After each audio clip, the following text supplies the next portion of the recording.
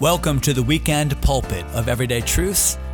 We are currently in a series of messages studying the life of Elijah and considering the ups and downs of serving God.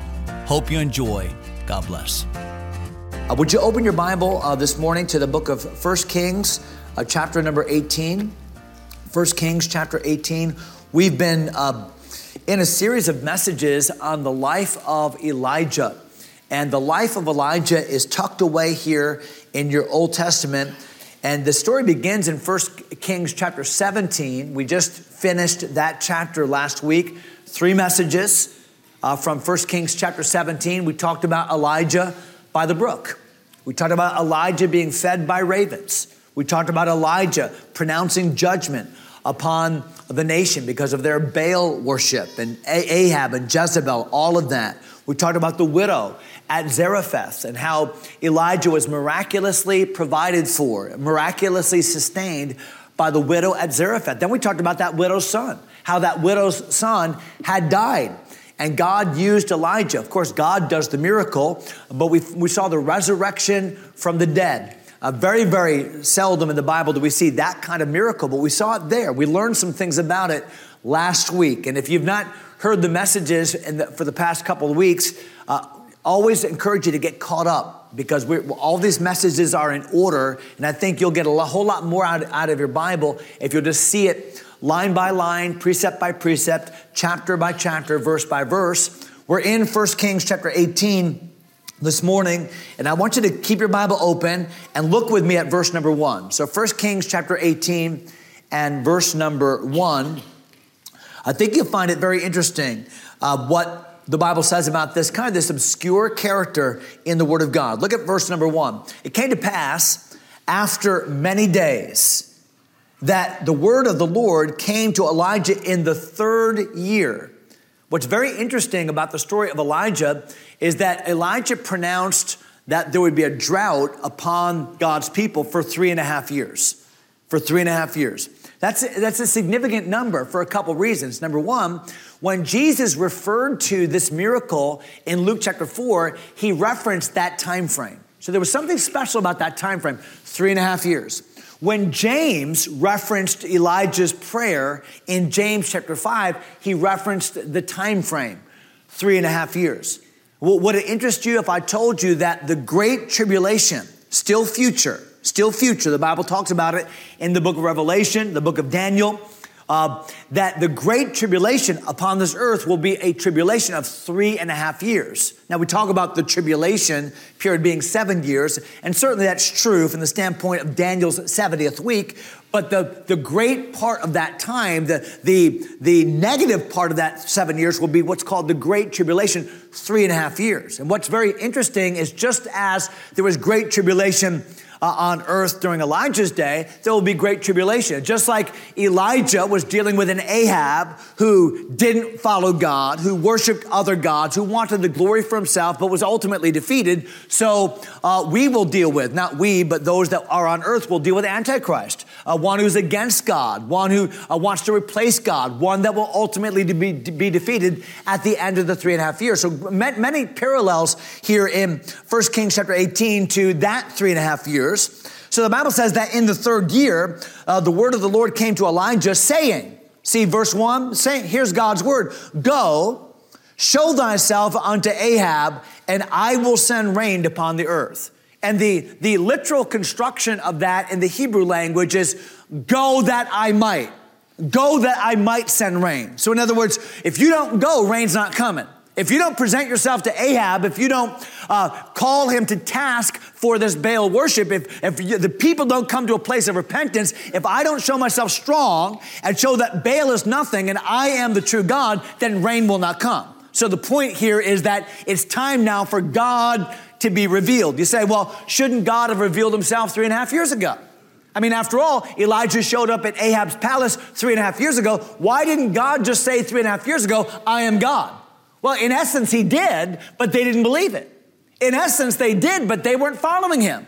Sometimes when people are stubborn, sometimes when people won't trust God, God has to use things that they do trust, things that are important to them, like the economy, like rain, like agriculture, to show them that I am God. Baal does not bring rain, I bring rain. Baal does not grow crops, I grow crops. And so God now is giving essentially the same message to Ahab, but Ahab will be listening now that God has shaken him and gotten his attention. Look at verse number 2. And Elijah went to show himself unto Ahab, and there was a sore famine in Samaria. This was a step of faith on Elijah's part. You say, well, how was it a step of faith? Well, understand that now for 3 years, there's been no crops. For 3 years, there's been no rain. Remember, initially, Elijah was there by the brook Kerith, and the brook dried up. No more rain. The ravens stopped feeding him. No more food. Elijah went all the way up to the coast of Tyre and Sidon. There he went to the center of Baal worship, the place where Jezebel was from, Sidon, to a place called Zarephath, and a widow woman fed him there miraculously. That's counterintuitive to the way you and I would feed somebody, but God is doing some miracles, is he not? And now God says, Elijah, I want you to leave and go to Ahab. For the first time, this is the third time now that God is coming to Elijah, but for the first time, God does not tell Elijah how he's going to feed him. The first time he said, Elijah, go there, I'm going to feed you this way. Second time, Elijah, go there, I'm going to feed you this way. The third time, he says, go there. Isn't that interesting? What's interesting is we ought to grow in faith. And we don't always need for God to tell us all the ways he's going to do things. We don't always need for God to tell us all the specifics about why we should go and how he's going to do it. And now he just says, hey, Elijah, go. And it was 85 miles. Think about that. 85 miles from Zarephath down to where Ahab lived in Samaria. 85 miles. That's a long hike. I mean, that's days on end. That's at least 3 days, but probably more. And he's going through dry land. He doesn't know where the water is. And that's a step of faith in and of itself. But it's always right to obey God. Look at verse number 3. And Ahab called Obadiah. Now that's the name I want you to see. That's the guy we're going to talk about today. And Ahab called Obadiah. Now, I know you're thinking, well, Obadiah, I know that name. Isn't that a book of the Bible? It is. Obadiah is a book of the Bible, short book of the Bible, but a book nonetheless, but this is not that Obadiah. Matter of fact, Obadiah means servant of the Lord or worshiper of the Lord. And there are many names, many people named Obadiah in the Bible, many of them. I mean, you can look at the Bible and see several different people named Obadiah. This is most certainly not the prophet by the name of Obadiah. This is another person by the name of Obadiah. And who is this person? Well, watch what the Bible says in verse number 3. So Ahab called Obadiah, now here it is, which was the governor of his house. So who is Obadiah? Obadiah is the head honcho. Obadiah is like the vice president. Obadiah is the second in command. Obadiah is the steward of the home. He owns nothing. It belongs to Ahab, but he manages everything. He's the guy that runs the show. Kind of like Eleazar was the steward of Abraham. So Obadiah is the steward of Ahab. Like Joseph was the steward of Pharaoh. So Obadiah is the steward of Ahab. Much like Daniel was the second in command. Much like Mordecai was the second in command. So Obadiah is the second in command. Now, if I were to say to you this morning, who is Obadiah in the Bible? I wonder how many of us ahead of this passage would know. I wonder how many of us would know, Obadiah, wasn't that the governor of Ahab in Samaria? Wasn't that guy? Now, if you knew that, I'm giving you bonus points. Because it's just one of those people in the Bible who's very important, but you just don't know much about him. Won't it be wonderful in heaven when God sorts it all out to see people that weren't famous here but are famous there? Matter of fact, I think that in heaven it's going to be the great switcheroo. I think some people that are at the top of the ladder are going to be at the bottom, and some people at the bottom of the ladder are going to be at the top because God keeps score differently than we keep score. So I want to talk about what I call the forgotten Joseph.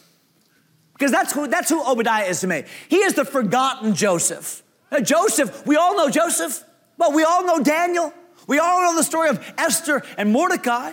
But Obadiah, who's he? He's kind of that forgotten guy, but God used him in a great and powerful way. And so how did God use him? How does God use any one of us? And what can we learn from this man Obadiah, whom I'll call the forgotten Joseph?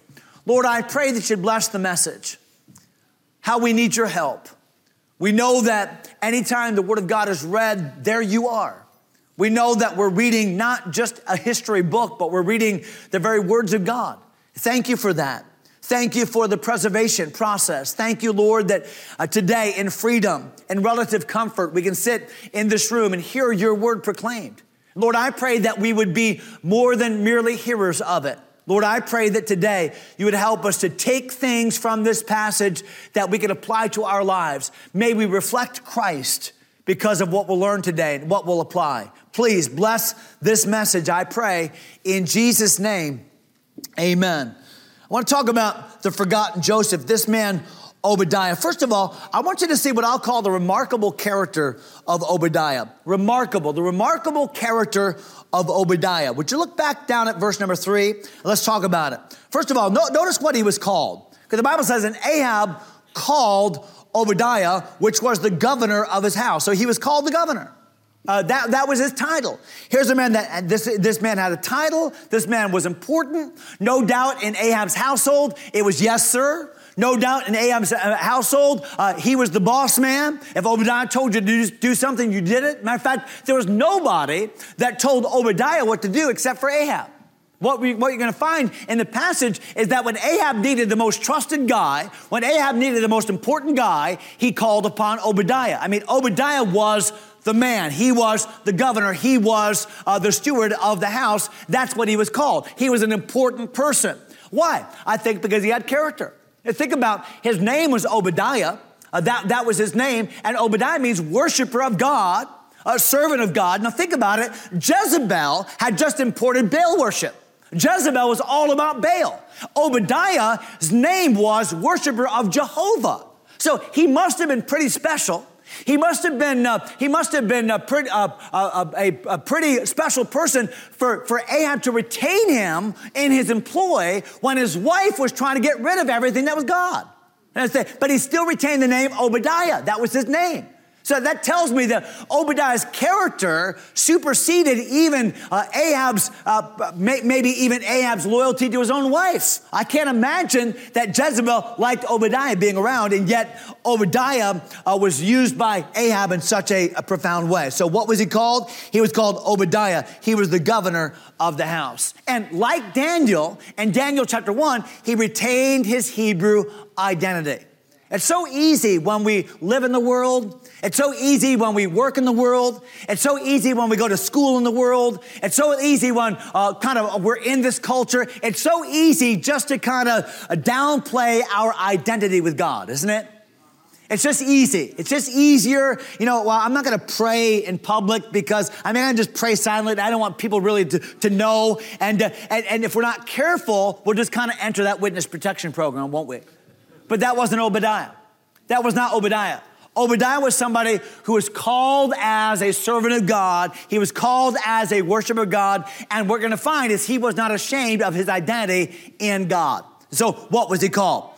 Number 2, how was he committed? We're talking about his remarkable character. How was Obadiah committed to the Lord? Well, the Bible gives us a great clue in verse number 3. Would you look at it again? 1 Kings chapter 18, verse number 3. Well, the Bible says, parenthetically, now Obadiah feared the Lord greatly.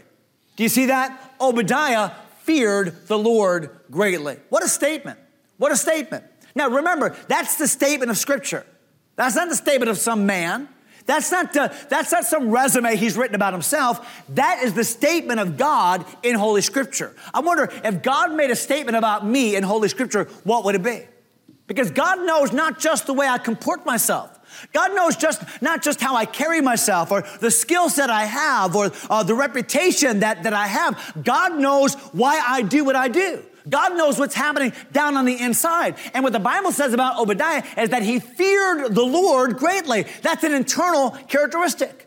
God said about him, this is what motivates what he does. He fears God. He has a healthy respect for God above every other motivation in life.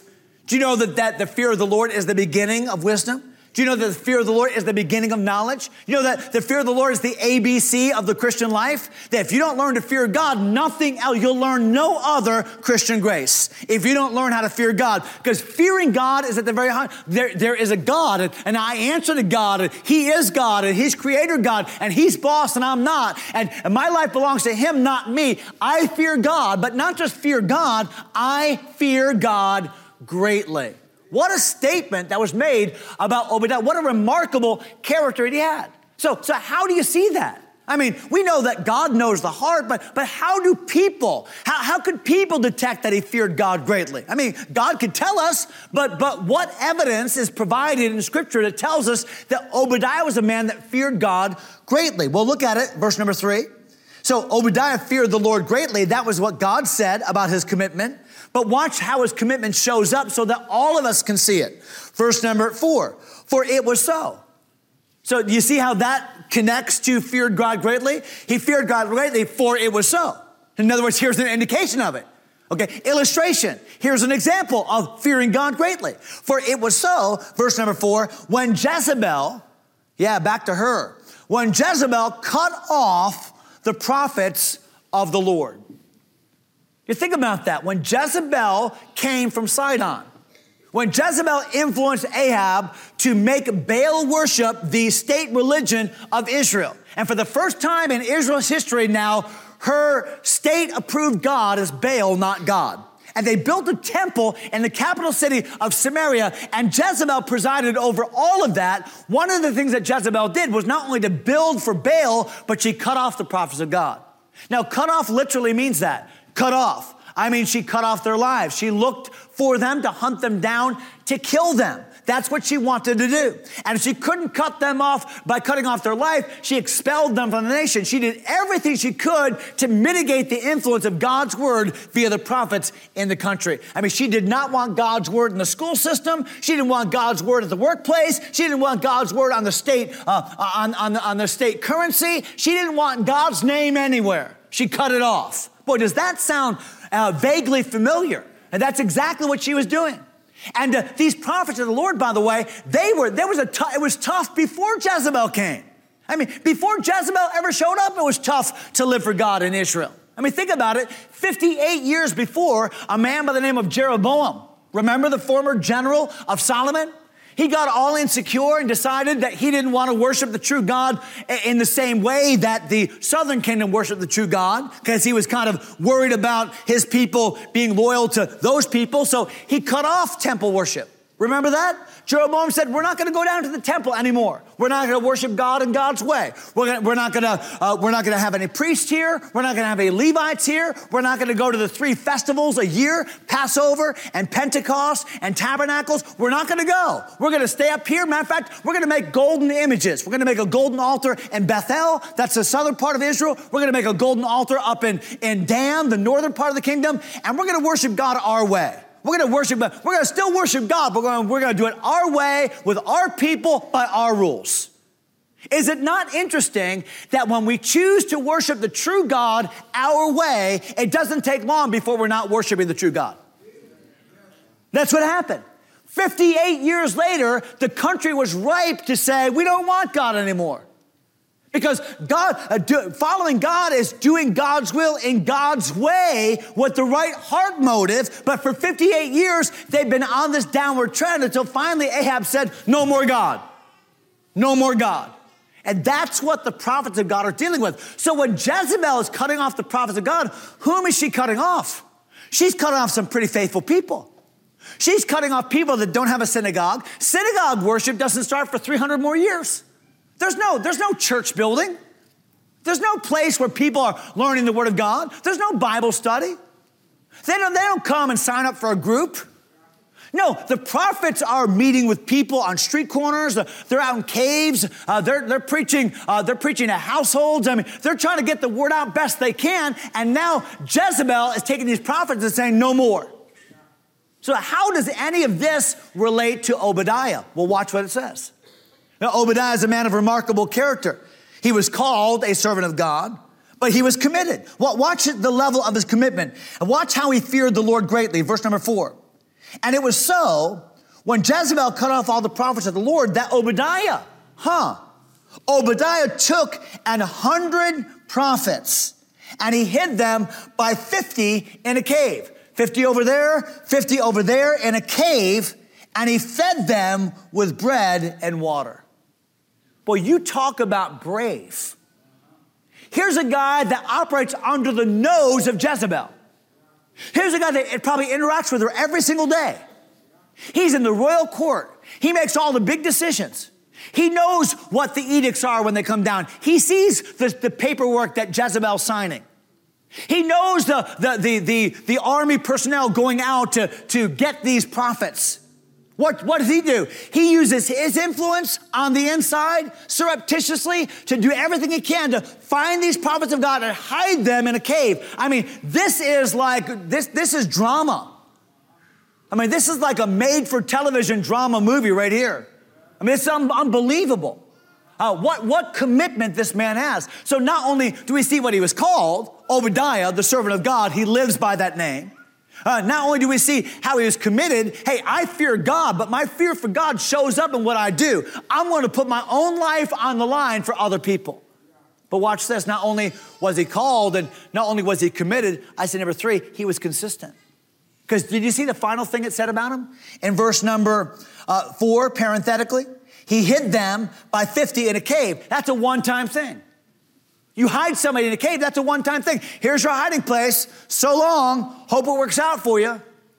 I heard about this raven thing. I hope that works for you. No. Here's what happens. The Bible says in verse number 4, and he fed them. He fed them with bread and water.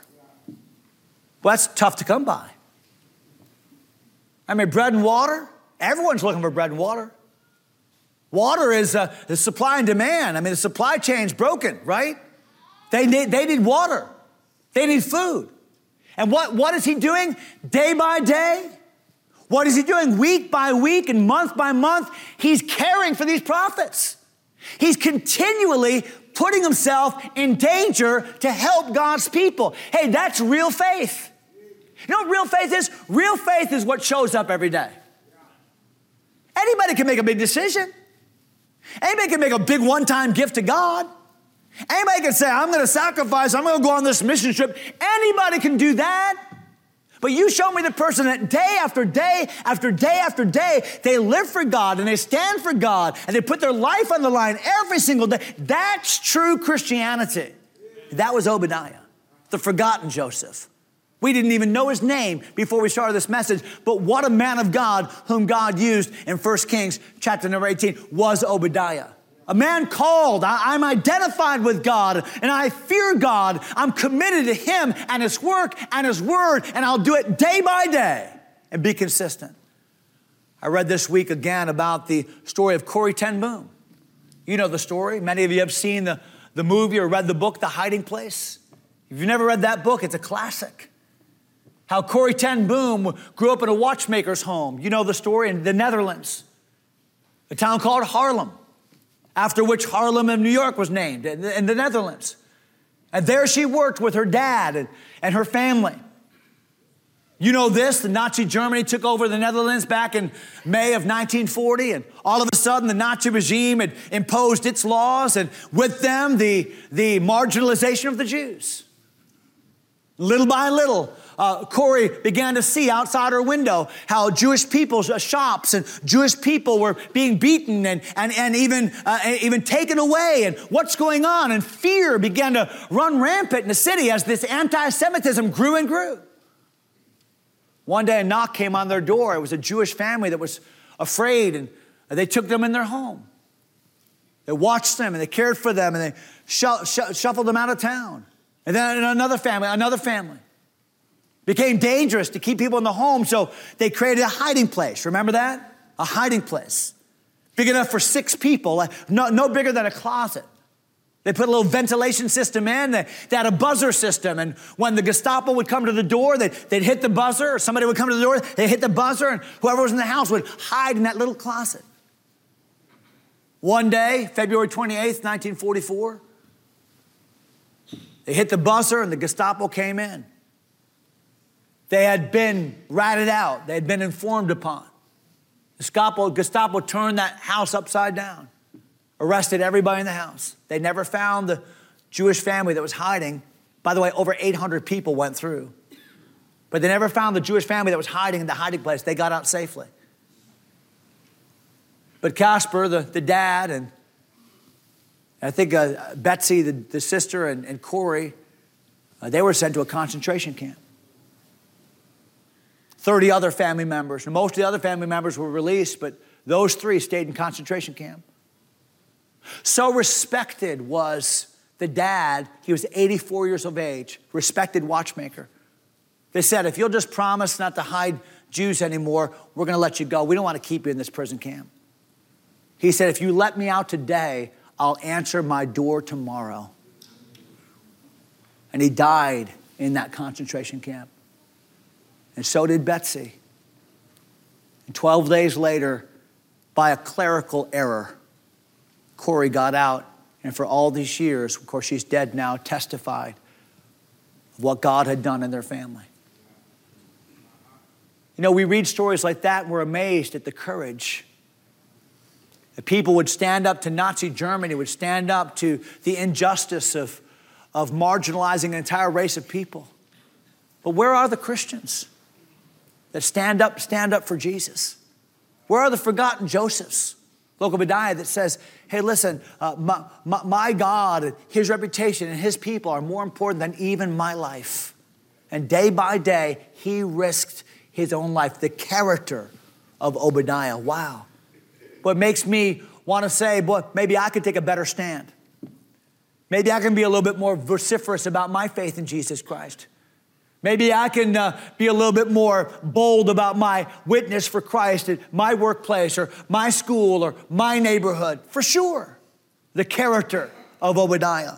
But not only do I see the character of Obadiah very quickly this morning, notice with me, number 2, what I'll call the contrast of Obadiah. Because the Bible contrasts him now with Ahab. And I find it so interesting. It's a remarkable character, but it's a recognizable contrast. You're going to see it immediately. Look at verse number 5 of our text.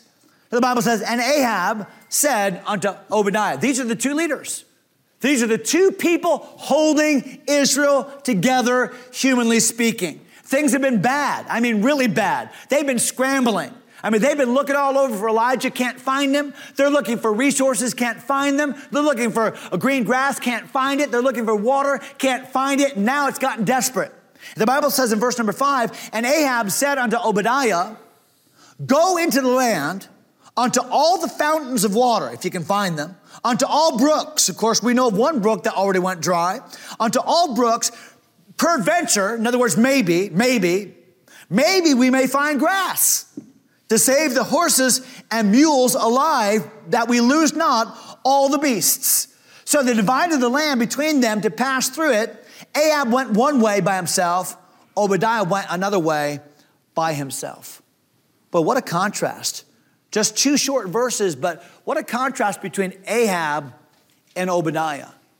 And by the way, can I just say this? When you stand for Jesus Christ in a sin-cursed world, there ought to be a marked contrast between you, your testimony, and your motivation, and people that follow this world system. And the Bible teaches there was a great contrast between Ahab and Obadiah. What was that contrast? I think, first of all, it was a contrast in authority. It was a contrast in authority. In other words, Obadiah was under authority, Ahab was not. Obadiah was following the orders of his authority. Obadiah was, Ahab was not. You say, well, how is that a contrast? Because Obadiah is going to show us that he obeys the higher power. So Obadiah obeys Ahab if Ahab tells him to do something that's not violating Scripture. But when Ahab tells Obadiah to do something that violates Scripture, Obadiah obeys God rather than man. Isn't that what Peter and John did in Acts 5:29? Isn't that what we ought to do? Obey the higher powers? That's what Obadiah did. There's a great contrast. And can I just say this? I am a Christian first. I love America. I'm going to tell you something. I am a Christian first. I love being a Baptist, but I am a Christian first. If being a Christian comes in conflict with being a Baptist, I'm a Christian. And being a Christian comes in conflict with being an American, I'm a Christian. And we might have to face that day. And what I'm saying is our loyalties go to God first. Now, in most cases, those loyalties don't compete. And we can be a great citizen. And we can have great patriotism. And we can still love God. What I'm saying is God needs to be number one. There was a contrast with authority. But not only was there a contrast with their authority, there was a contrast with their affections. There was a contrast with their affections. In other words, Ahab cared for, and Obadiah cared for, and we've already learned that Obadiah cares for people. We already learned that Obadiah cares for the people of God. Obadiah cares for, by extension, the Word of God. Obadiah cares for spiritual things and people and things that matter, eternal things. What does Ahab care for? Himself. Hey, let's go find some grass so we can save some mules. Let's go find some brooks so we can save some animals. So we don't lose them all. Not a word about his people. Not a word about repentance. Not a word about God. Not a word about anything eternal. You know, Ahab's sole concern is, how can I keep as much as I can? How can I keep as much as I can? Mules and horses. How can life be as good as it can for me? How can I save as much as I possibly can from losing? Has spent his whole life grabbing, his whole life clutching, his whole life holding on. Like so many people live their lives, never thinking about God, and never thinking about others, just thinking about me and what can I get for me? How can I hold on? That was Ahab. Different affections. What drove him was different than what drove the forgotten Joseph, Obadiah. Different authorities, different affections, different accomplishments. No, Ahab wasn't concerned about accomplishing anything for God. And Obadiah's only concern was accomplishing something for the Lord. Obadiah's story is a story about how God used him secretly. Ahab's story was a story about how he could get things. You look at Ahab's story, humanly speaking, he got what he wanted. He wants a vineyard, he steals it. He enjoys it. He wants a country, he has it. Man, he does everything. Ahab does everything in life for himself. And boy, you take snapshots of Ahab's life, and boy, he's got this beautiful bride, and he's got this big crown on his head, and he's got this nice vineyard, and he's got this nice palace, and boy, he's got all these things. What does Obadiah have? Nothing. But Obadiah does all these things in secret, loving people, helping people, feeding them, and giving them water, obeying God. I'll tell you, when life comes down to its final gasp, I'm going to tell you something. Obadiah goes to heaven with real accomplishments. Ahab, of course, if he goes at all, he did humble himself at one point, goes with nothing. A contrast. But not only do I see the contrast of Obadiah, a recognizable contrast, and the remarkable character of Obadiah, notice with me lastly this morning what I'll call a renewed courage. The renewed courage of Obadiah. You say, well, Pastor Skelly, okay, great guy, has great faith, fears God greatly, lives for others, lives in the will of God, lives his life secretly for the Lord, and wow, what a great man. But you know that great people in God's estimation still struggle greatly. You know, people with great faith sometimes have great anxiety. People that sometimes have great courage sometimes have great fear. And what we're going to find is that Obadiah, as great as he was, as bold as he was, as much as he feared God and lived for God, Obadiah struggled too. And this ought to encourage you to know that even great people of faith in the Bible struggled. Watch what the Bible says in verse number 7. And as Obadiah was in the way, so Obadiah's out looking for water. He's out looking for grass. He's out trying to save some mules, some horses. And as Obadiah was in the way, behold, Elijah met him. Remember him, Elijah? He's been making his way south from Zarephath. He's crossed the nation border now. Obadiah's been given the job to go north. He's probably somewhere in the valley of Armageddon. He's probably somewhere in that great vast valley. And he's walking his way probably along the mountain range called the Mount Carmel mountain range. And that's exactly the way Elijah's coming down towards Samaria. That's the way you'd walk. And at some point in the road, Obadiah's looking for grass. He's looking for water. And there, all of a sudden, behold, is Elijah. Must have been shocking. Matter of fact, it was shocking. Verse number 7, behold, Elijah met him, and he knew him. I mean, you're not going to miss Elijah. He hadn't had a haircut in 3.5 years. It was obvious who it was. Didn't smell too good.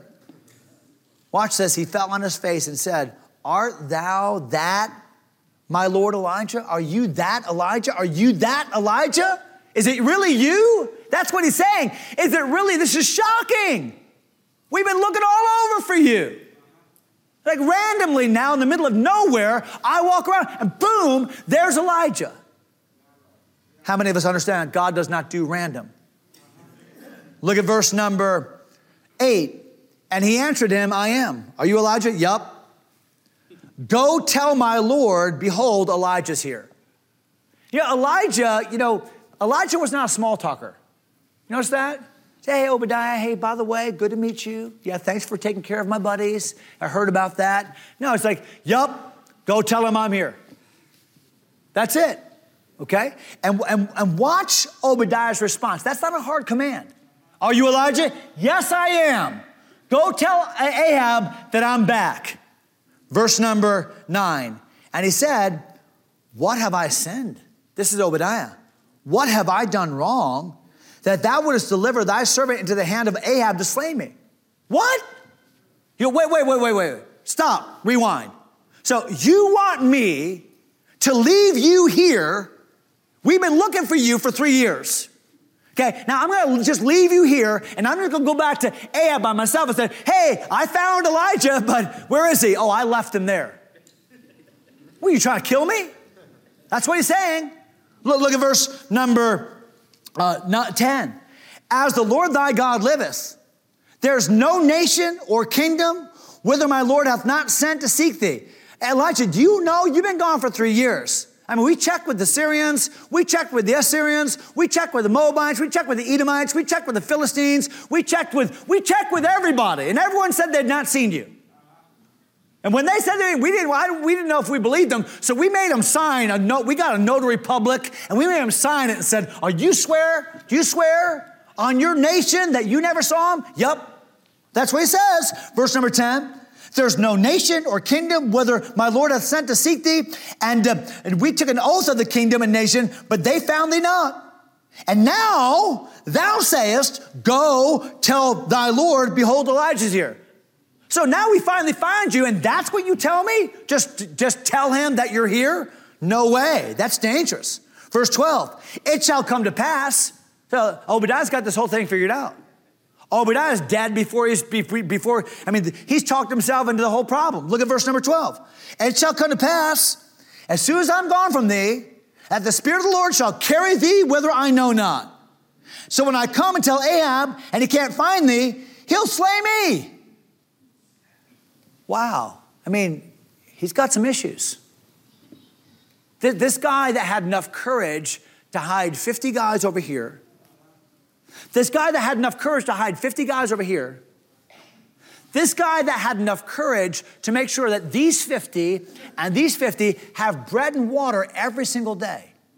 And every single day of his life, he realizes, man, if the gig is up, they can execute me for going against Jezebel's orders.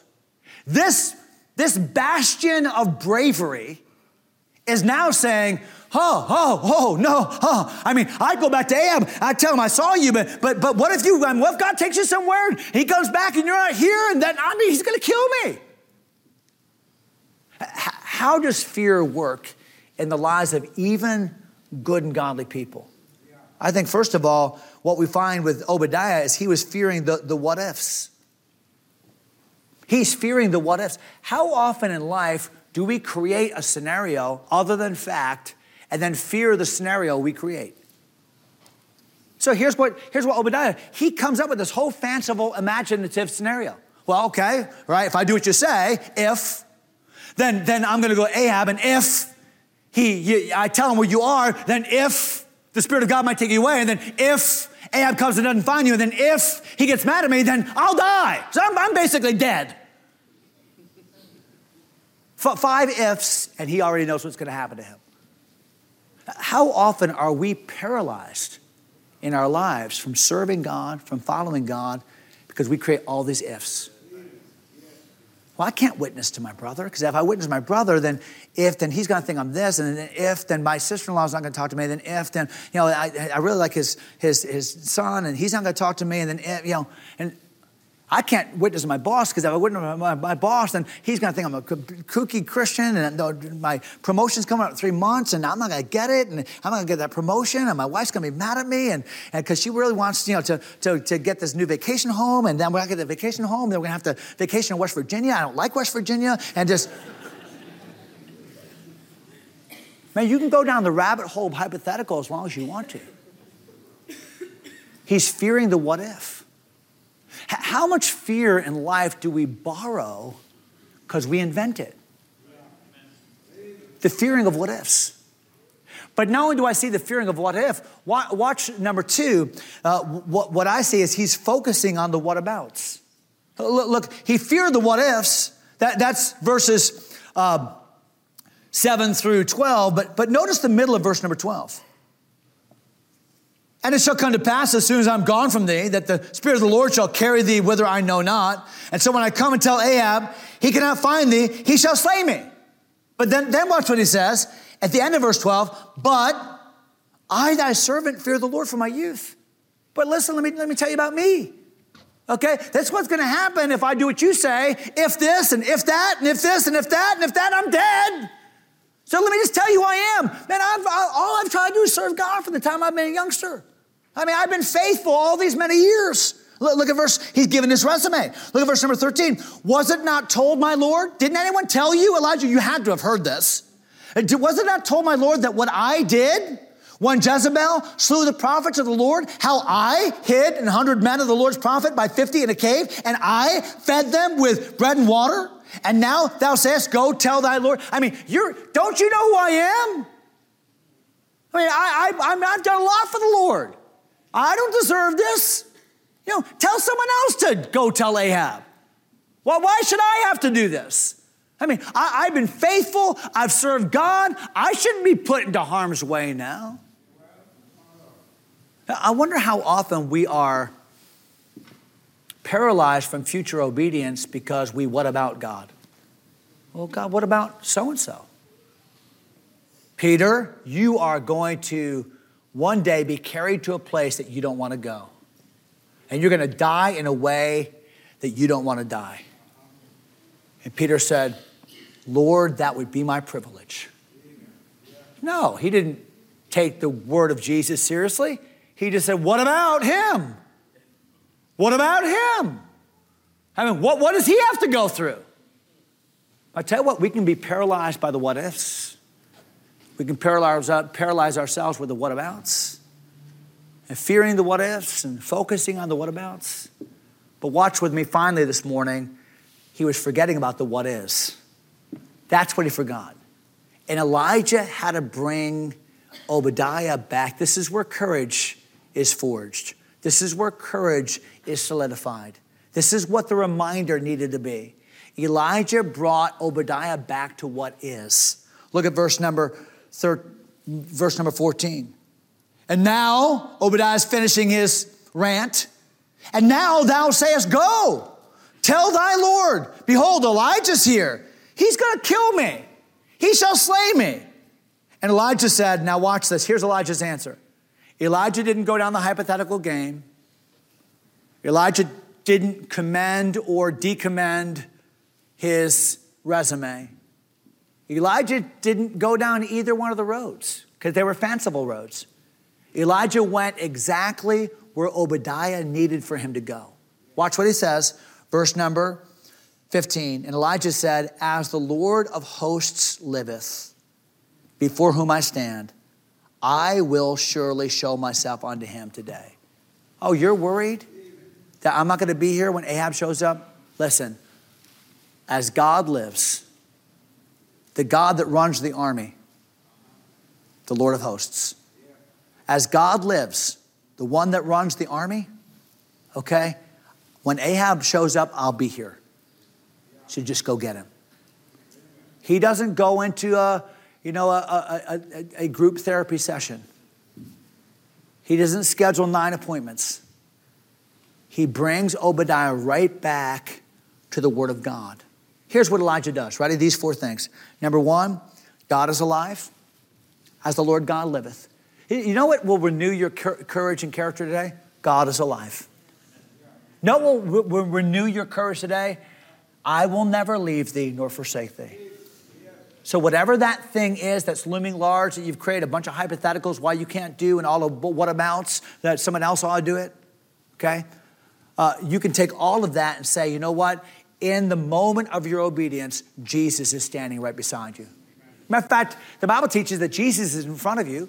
Jesus is behind you. Jesus is over you. Jesus is underneath you, the everlasting arms, and Jesus is in you. He's got you covered. He's got you covered. I will never leave thee. And so what does Elijah say? Hey, God's alive. Now, not only is God alive, God is powerful. He's the Lord of hosts. He's never introduced him this way. He showed up the first time, says, as the Lord God liveth, it's not going to rain. But when he comes back, he says, hey, as the Lord of hosts liveth. You know, I went out telling you about God, but I'm coming back and I've got God and his army with me. God is powerful.